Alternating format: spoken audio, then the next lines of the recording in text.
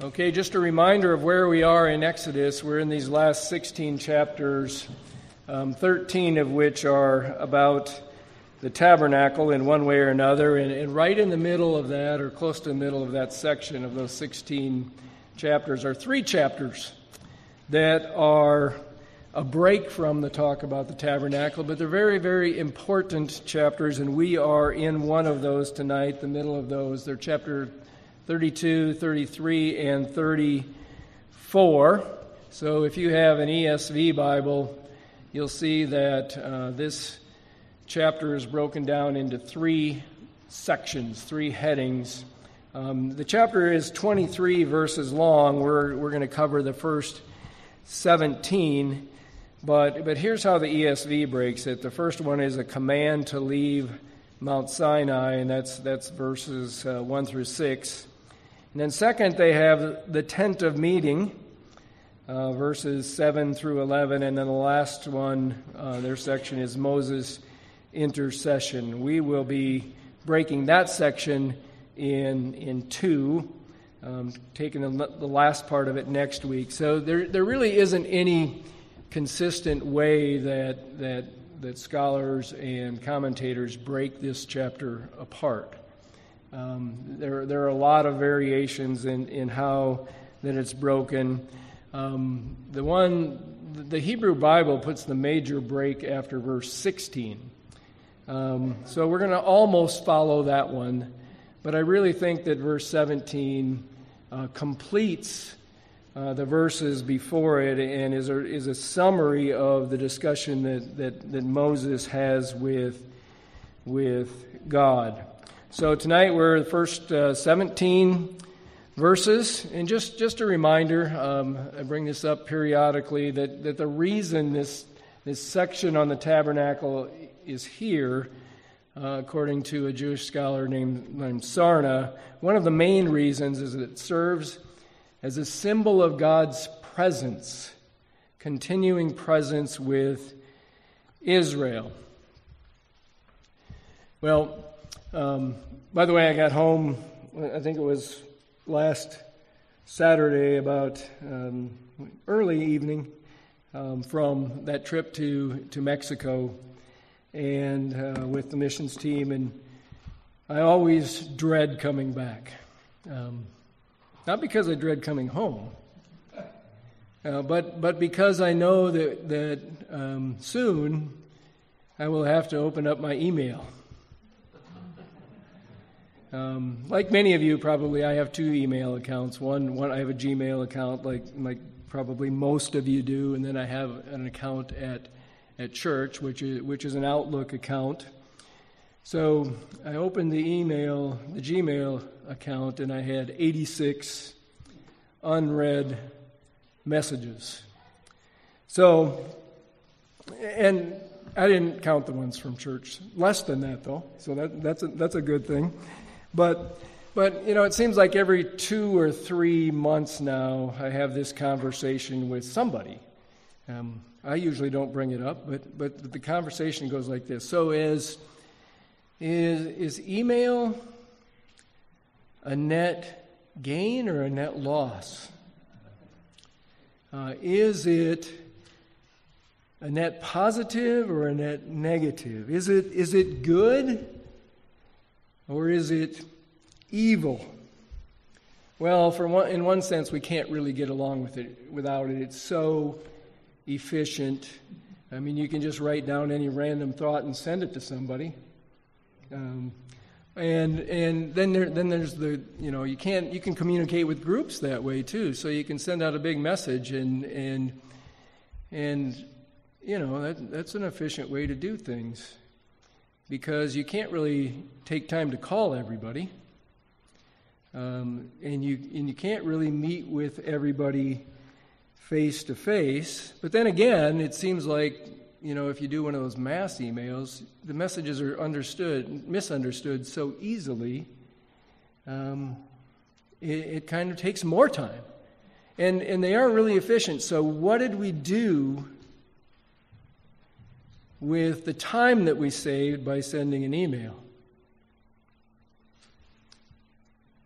Well, 86 unread emails is how we spent that time. So our text message is any better? I mean, here's my phone. You just pick it up. And again, you can send a person a random message, and they can read it when they want to read it. So it's really, really good. That's why everybody does that, right? So you can send it. You don't have to call them. But group texts are the worst form of communication known to man. Because there's no doubt that those will be misunderstood all the time, every time. So, again, they're efficient, though, because you can communicate with many people at once. Random things that make no difference to anybody. You can do that. And so, again, what happened with the extra time that we saved by not calling someone or by not meeting with somebody face to face? Well, a quick internet search will tell you this. The average person spends between 3 and 4 hours on their cell phone a day on the screen time. And if you add computer time into that, over 7 hours a day. That's where that time went that we saved. It went to the place by whatever algorithm they use to keep in front of you the things that they think that you want to see in order so that you will stay on that screen longer, up until the point where it's kind of ridiculous that it's 6 or 7 hours a day, or 7 or 8 hours a day average. I mean, if you look at the statistics, you'll see, well, last year it was 7 hours, and this year it's 7 hours and 20 minutes, and next year, who knows what it will be. So we're spending time where they put something in front of us that we want to see, because that's why they do it, so that they can sell something to you. But they want you to know that you can see what you want to see on the internet or on your phone. And so that they help you to go your own way. They help us to think about going our own way and how it's so important to go on our own way. At its best, at its worst, they tell you what they think they want you to know by their algorithms. Nobody's sitting behind there and looking at your emails and saying, well, I think that this is what we should put in front of this person. No, it's an algorithm, but they want to. Worse is that they put before us what somebody else wants us to see, what society wants us to see, what the God of this world wants us to see, so that we can walk in that way. And that's what's happened as we've gotten away from face-to-face communication. So I kind of think face-to-face is better.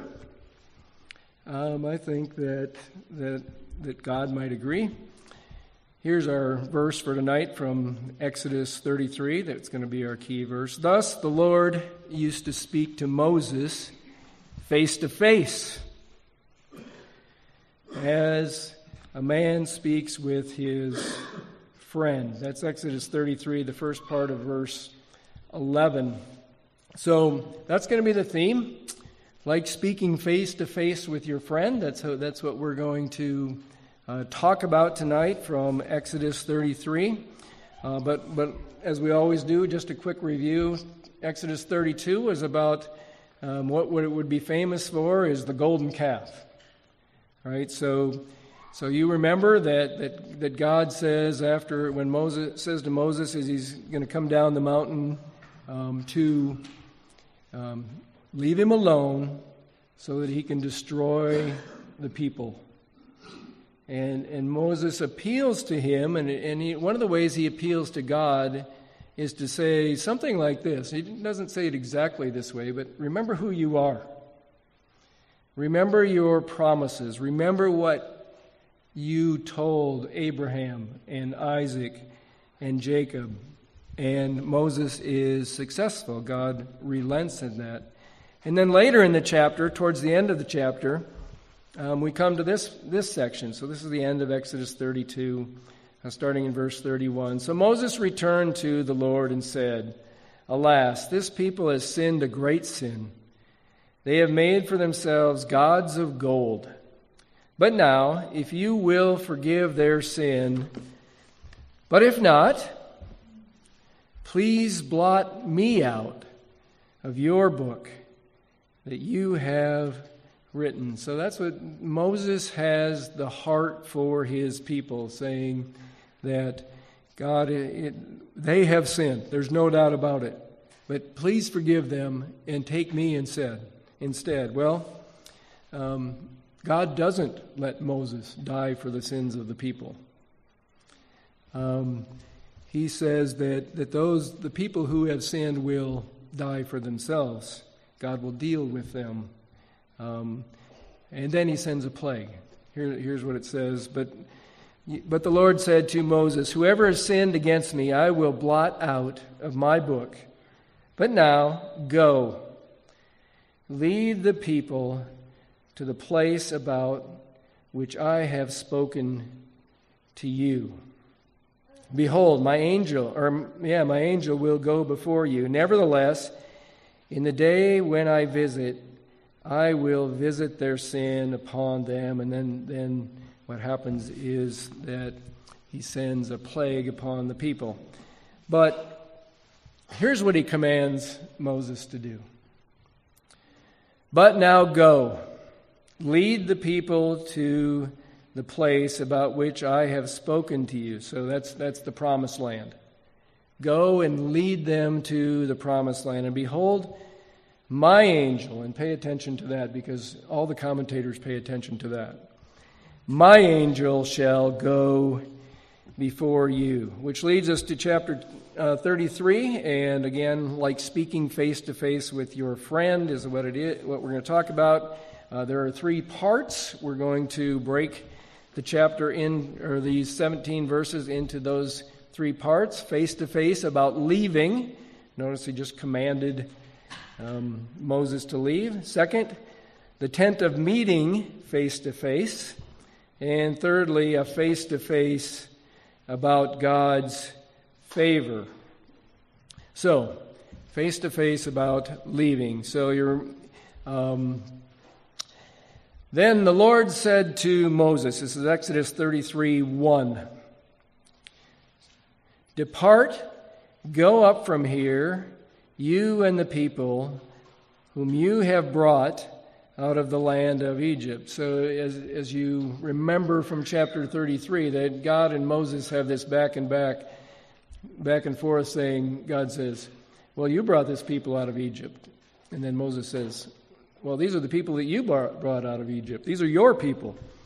And bring them to the land which I swore to Abraham, Isaac, and Jacob, saying, to your offspring I will give it." So remember that Moses had appealed to the Lord on the basis of his relationship with Abraham and Isaac and Jacob, on his basis of the promises that he made to them, on the basis of the covenant that he made with them, of the covenant loyalty that he had with them. If you know where I'm going with this, that's steadfast love. So God is telling Moses that the reason that I am doing this, the reason I am telling you to take them to that land is because of my steadfast love, my covenant loyalty to Abraham and to Isaac and to Jacob. And Moses knew who the Lord was. Moses knew the Lord. Moses met face to face with him. So God's steadfast love. This is a lesson, chapter 33, on what God is like. His steadfast love overcomes the sins of the individual people. Actually, the sins of the whole group. Overcomes those. And some of those will be blotted out, as we're going to find out in chapter, later in chapter 33 and in chapter 34. This does not mean go ahead and sin and nothing will happen. God does not leave the guilty unpunished. So 2 things to look at in this verse after these 2 verses. I will send an angel before you, and I will drive out the Canaanites and the Amorites and the Hittites and the Perizzites and the Hivites and the Jebusites. Go up to a land flowing with milk and honey, but I will not go up with you, lest I consume you on the way, for you are a stiff-necked people. So the first thing to look at there is, I will send an angel before you. So if you remember earlier, God said, I will send my angel before you. Usually things go from less specific to more specific, but here he goes from more specific to less specific. And all the commentators make a really, really, really, really big deal about this. That it switches from my angel to an angel. And it's a big deal, I'm sure, but I'm not sure it's quite as big of a deal as the commentators make of it. And they will even reference this passage, but 10 chapters earlier in Exodus 23, here's what it says. So this is Exodus. You can turn there if you want. I'm going to read 4 verses. You don't have to. You'll get the point. Exodus 23, starting in verse 20. Behold, I send an angel before you. Got that? I send an angel before you to guard you on the way and to bring you to the place that I have prepared. Pay careful attention to him and obey his voice. Do not rebel against him, for he will not pardon your transgression. For my name is in him. But if you carefully obey his voice and do all that I say, then I will be an enemy to your enemies and an adversary to your adversaries. And then verse 23. When my angel goes before you and brings you to the Amorites and the Hittites and the Perizzites and the Canaanites and the Hivites and the Jebusites, and I will blot them out. So notice he uses an angel and my angel in the same passage, talking about going to the same place. So I'm sure it's significant, but maybe not quite as big a deal as the commentators make it out to be, because the real big deal is this. But I will not go up among you, lest I consume you on the way, for you are a stiff-necked people. So again, what is this about? God says the angel's going. I'm not going with you. And he tells us why. Because I might consume you on the way. Because you are a stiff-necked people. Now, we can think about it just at that point, but just with those words in mind. But let's not forget what God has just done. He is sending them there because of his promise to Abraham, Isaac, and Jacob. And now he won't be in their midst because he doesn't want them to be destroyed. He doesn't want to destroy them. It's an act of loyalty to Abraham and to Isaac and to Jacob. You can look at it this way. God was showing them love by saying, I'm not going. Showing them covenant loyalty by saying, I'm not going. The angel's still there to guard them. He still promises that he's going to drive the people out of the land of Canaan. But the people will survive the journey.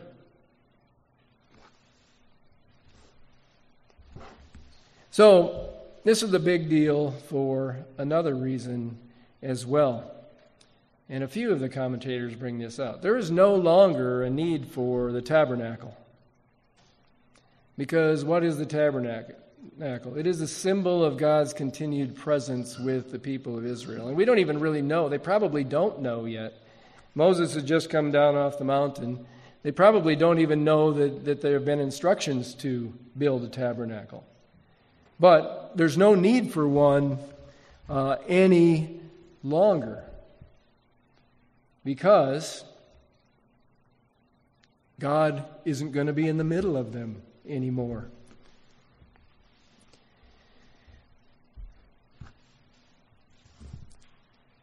And when the people heard this disastrous word, they mourned, and no one put on his ornaments. That's a nice name for fancy jewelry. For the Lord had said, so this verse probably actually chronologically preceded the last verse. It explains why they did not put on their ornaments. For the Lord had said to Moses, say to the people of Israel, you are a stiff-necked people. In other words, I can't turn you. I was here a year ago or so, before my second grandson could talk. And he liked to ride on my shoulders. And I was standing in the area out there, and he grabbed my head. He's like a little over a year old, and he goes, turns it completely sideways. And I go like this. And then he goes, pushes my head in. Oh, I'm supposed to go that way. Pushes my head away. So if you're a stiff-necked person, you can't respond, you can't turn. Grandkids, they run your lives, don't they? Anyway, so chronologically, this verse goes ahead of the other one. Say to the people of Israel, you are a stiff-necked people, for in a single moment I should go up among you. I would consume you. So now take off your ornaments, that I may know what to do with you. Therefore, the people of Israel stripped themselves of their ornaments from Mount Horeb onward. So this made a big enough impression upon them, and we know that they rebel along the way. But when they leave Sinai, they do this and apparently continue not to put on their fancy jewelry. It made a big enough impression to make a permanent change in them. Next section, the tent of meeting face to face. Now Moses used to take the tent and pitch it for himself. That's not in your ESV, but it is in the Hebrew, and I think it helps clarify a little bit. Now Moses used to take the tent and pitch it for himself outside the camp, far from the camp, and he called it the tent of meeting. And everyone who sought Yahweh or sought the Lord would go out to the tent of meeting, which was outside the camp. So the repetition of outside the camp. So what's going on here? Well, Moses is acting on what God has revealed to him. Moses wants God to go with the people. Moses wants God to go with him. He's going to plead with him to go along. But he meets with him face to face. He talks with him face to face. And he is acting on what God has revealed to him. And God has revealed to him, if I go in the middle of those people, I might destroy them. And so, what does he do? He sets up a tent outside, far outside the camp, and goes out to that camp to meet with the Lord. So you'll remember that the tabernacle is also called the tent of meeting. This is not the tabernacle. So this is a different tent. The tabernacle is not constructed yet. So it is a tent that at least for a while takes the place of the tabernacle, but Moses pitches it out there to protect the people. because he cares for the people. And so Moses still wants to have his face-to-face meetings with God, so he does it in this tent. And everyone who sought the Lord would go out to the tent of the meeting. So it sounds like it's open to everybody. I think, though, what it means is just like in Exodus 18, where when people have a dispute, or if people need to know what the Lord's will is, they come to Moses, and he inquires of God for them. And so people would come out to this tent of meeting and tell Moses, and he would bring the matter before the Lord. And whenever Moses went out to the tent, all the people would rise up, and each would stand at his own tent door and watch Moses until he had gone into the tent. So why did they do that? Because they knew what was going to happen. And when Moses entered the tent, the pillar of cloud, which they're used to, right? They've seen before. When Moses entered the tent, the pillar of cloud would descend and stand at the entrance of the tent, and Yahweh would speak with Moses. And when all the people saw the pillar of cloud standing at the entrance of the tent, all the people would rise up and worship, each at his tent door, far outside the camp. Thus, Yahweh used to speak to Moses face to face, as a man speaks to his friend. So it's not just the face-to-face communication. Friday I had lunch with a guy.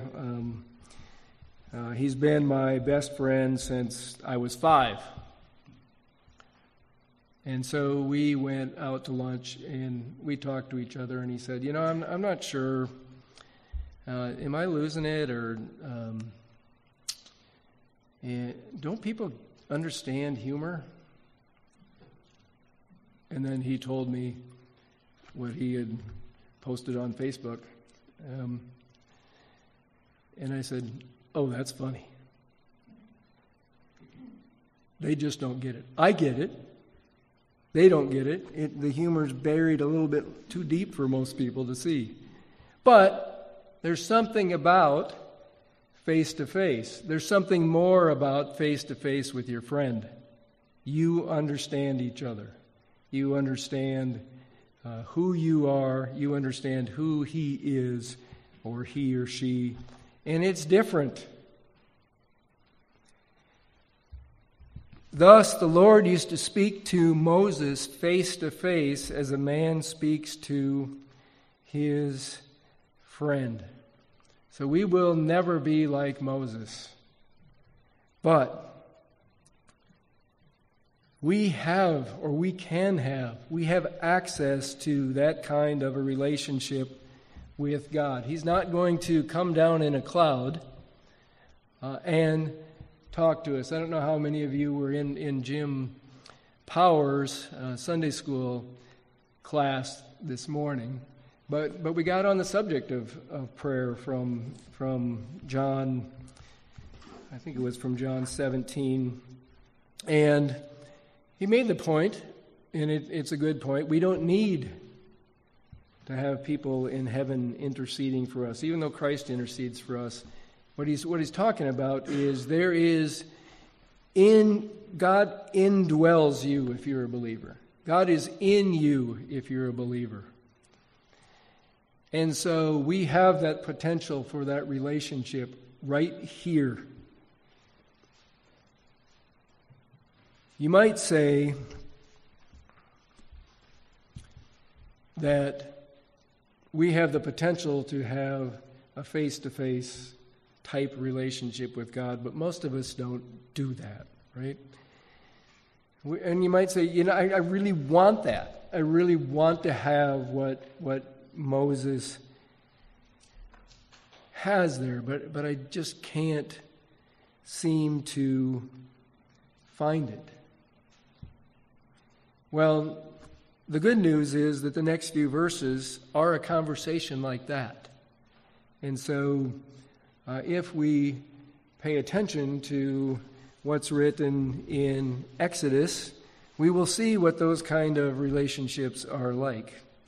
Because this is a face-to-face about God's favor in these next 6 verses. So this is a conversation between Moses and between God. Moses is going to do most of the talking in this conversation. The last part of the chapter is more conversation between Moses and God, but God does most of the talking. So what we're going to have here in these 6 verses is we're going to have Moses making a rather long point and God answering very succinctly. And then Moses making another very long point, and then God giving an answer. It's a little longer, but it's still much shorter than Moses. So 6 verses, you're going to have 2 from Moses, 1 from God, 2 from Moses, and 1 from God. And Moses said to Yahweh, "See, you say to me," or you could even really put it like this, "Look, you're telling me, bring up this people, but you have not let me know whom you will send with me. Yet you have said, I know you by name, and you have also found favor in my sight." So a couple things to look at here. The first one is this. But you have not let me know whom you will send with me. So what does Moses want to know? Who's going along? Who's going along? So is he looking for the name of the angel? Or does he want to know if he's really talking, is this your angel? Is this the angel of the Lord? Or, as some have suggested, does he want to know how many of the people are going to be able to come? Because early on in Exodus 32, God had said, "Let me destroy them all, and then I'll make you into a great nation." And then later, he tells them to kill some of those who don't identify with him. They're not on the Lord's side. And then some others die of a plague. And he has promised that he will blot out those who have sinned against him. So which of those things is it? Most say this is about the angel, but not everybody agrees that. So the next thing to look at is this. Yet you have said, I know you by name, and you have also found favor in my sight, or in my eyes. You have found favor in my eyes. So the reason that I prefer that more literal translation is because it should remind us of an earlier passage in the Bible, in the book of Genesis, where God says, or where it's written, "But Noah found favor in the eyes of the Lord." So a little over a week ago, I was at Bible study with a small group of people we have, and we were talking about, in the Old Testament as well as the New Testament, salvation has always been by God's grace and always by faith. It's just that they have a forward-looking faith in Christ. Don't really know the details. We have a back-looking faith. But it's faith in Christ. And when I started talking about that, one of the guys just said, "But Noah found grace in the eyes of the Lord." Just quoting that right away when I said that Old Testament, salvation is still by grace. Well, that's because grace and favor are the same word. That's why he quoted it that way.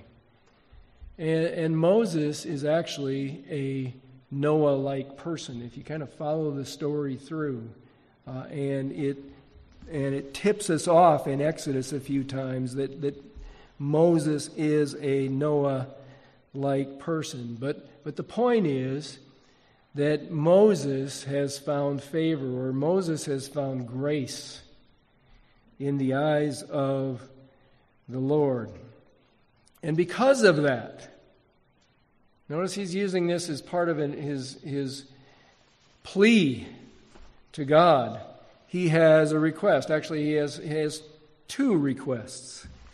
And here they are. Now, therefore, if I have found favor in your sight, please show me now your ways, that I may know you, in order to find favor in your sight or in your eyes. So just take a look at that verse and follow that train of thought that Moses has there. This verse has always fascinated me. So if I found favor in your eyes, show me your ways, not the ways of the God of this world, right? Not the ones that we find on here, helping us go our ways. But if I found favor in your eyes, please show me now your ways. First one would be expected, so that I may know you.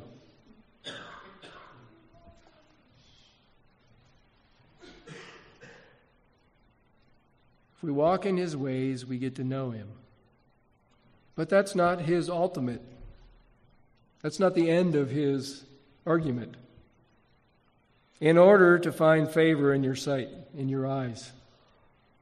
If I have favor, let me get to favor. Let me get more favor. Show me more grace.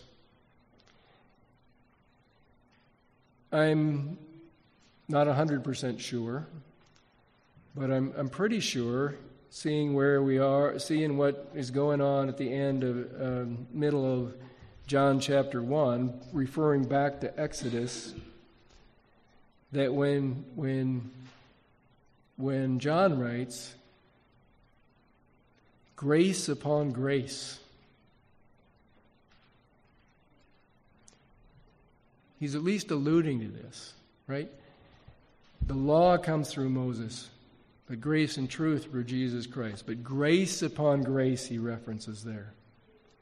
Favor upon favor. So we're not supposed to think like this, that, Moses was a good enough guy, that God took notice of him and granted him favor. And so now, of course, since he's a good guy, he would request to have more of that favor, and so he works really hard and he gets it.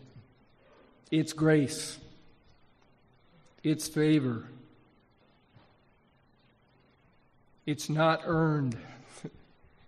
But he understands that if I know God, and I know the favor that he's shown me, that God shows favor, that's who he is. He is a God of grace. So let me know your ways, so that I can know you, so that I can have more grace. So here's Moses' other request. So if I found favor in your eyes, consider too this, that this nation is your people. Don't forget about these people. I know you're telling me to lead them up, but don't forget about them. And then he said, this is the Lord's answer, my presence will go with you, and I will give you rest. Interesting response from the Lord. Quite literally, The with you is not there. So now you're down to my presence will go, and I will give you rest. And then secondly, more literally, my face will go. So God, who meets with Moses face to face, says, my face will go.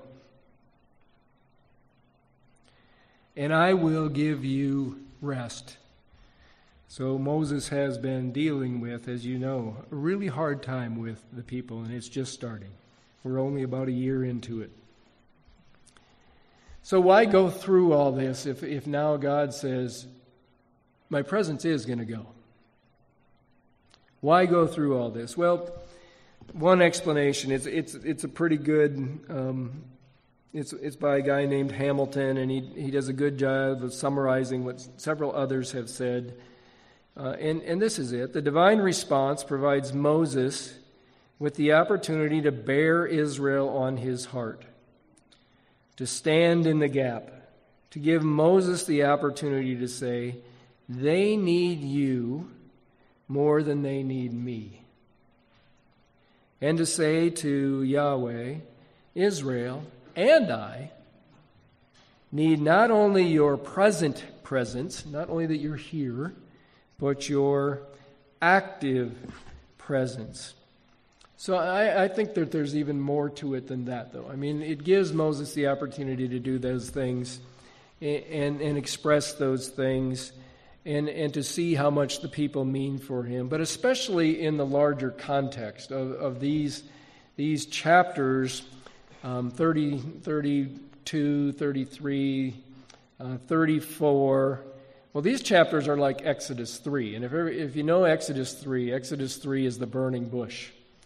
Exodus 3 is where God comes and says, I am the God of your father, the God of Abraham, and the God of Isaac, and the God of Jacob, revealing himself to Moses. I am who I am. That's Exodus 3. My name is Yahweh. That's my name forever. That's Exodus chapter 3. These chapters are like that. This chapter is like that. God is revealing something about himself, about his character. And in here, in these verses, about his favor, about his grace. Especially when you look at what's coming next. It has to be talking about that. This is about God revealing what it means to Moses to have his favor. And not only to Moses, but the people with him to have the favor of God. And that's good for us to know. It's good for us to think about the extended blessing that we have if we found favor, if we have found grace in the eyes of the Lord. So this is what it means when to have Moses find favor in the eyes of the Lord. This is what it means to have him say, I've called you by name. This is what it means to talk to him face to face as a friend. This is what it means. And Moses has another point. And he said to him, if your presence will not go. So I'm glad you're saying that your presence is going to go, because if it weren't going, don't make us leave here. Don't bring us up from here. For how shall it be known that I have found favor in your sight? Get it? He wants them to know. If you're not going, how do they know that I found favor in your sight? If you're not going, how can it be that I have found favor in your sight? I and your people.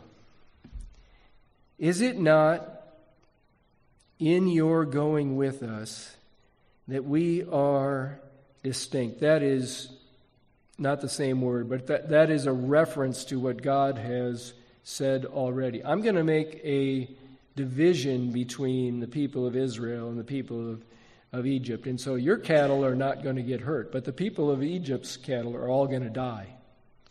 So that you will know that God makes a difference between people. He draws distinctions between people. Moses knows him. Moses was there. So that we are distinct, I and your people, from every other people on the face of the earth. And the Lord said to Moses, so this is the last part. This is the part I can't figure out how verse 17 doesn't go in this section. And the Lord said to Moses, this very thing that you have spoken, I will do. For you have found favor in my sight, or in my eyes, and I know you by name. So this is what it means to find that. This is what it means to talk with God face to face. So if you trust Christ, you should be thinking about these words and thinking, well, that fits. I mean, that is what Jesus does for you. If you've found favor, if you've found grace, if He calls you by name, He will go with you. He cares about you. He protects you like here. So this is from John chapter 10. Very familiar verses. John 10, 14 and 15. I am the good shepherd. I know my own, and my own know me. Just as the Father knows me, and I know the Father, and I lay down my life for the sheep.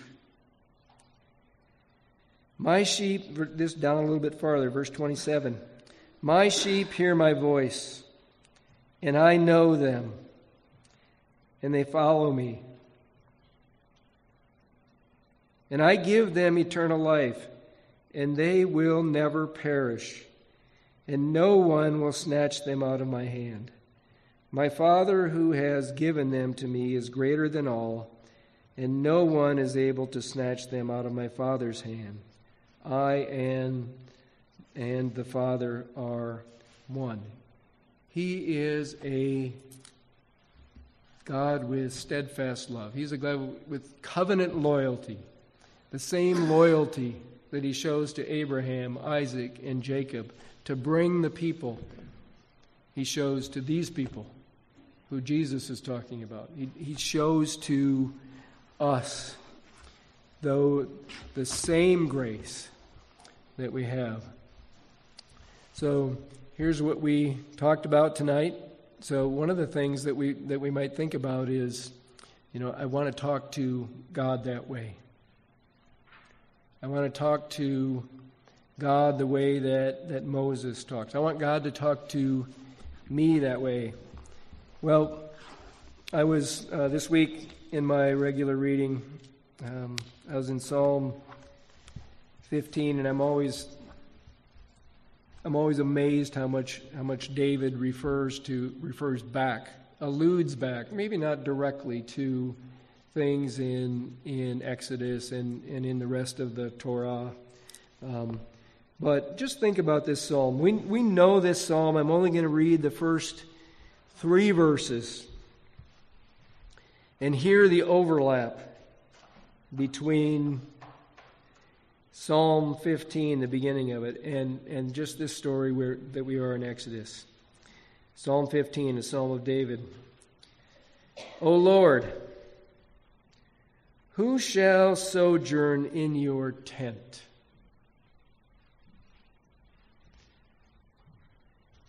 Who shall dwell on your holy hill? He who walks blamelessly and does what is right and speaks truth in his heart, who does not slander with his tongue and does no evil to his, ESV says neighbor. It's the same word as he spoke face to face as a man speaks with his friend. and does no evil to his friend, nor takes up a reproach against someone near to him. Who can be in that tent? That's who can be in that tent. We need to make ourselves follow his ways, right? We need to, and we need grace to do that. We need his grace to do that. But we can have that conversation with him. We can pray like that, face to face with God. So let's close in prayer. Father, we thank you so much for your steadfast love, your loyalty. The promises that you make, you keep. We thank you that you have shown us favor. Those of us who have faith in Jesus Christ, you have shown us grace. That you know who we are. That you promise to protect us. You promise to bring us to eternal life. And you are a loyal covenant God. No one can snatch us out of your hand. Lord, we thank you so much for your goodness. We pray these things in the name of Jesus, your Son. Amen.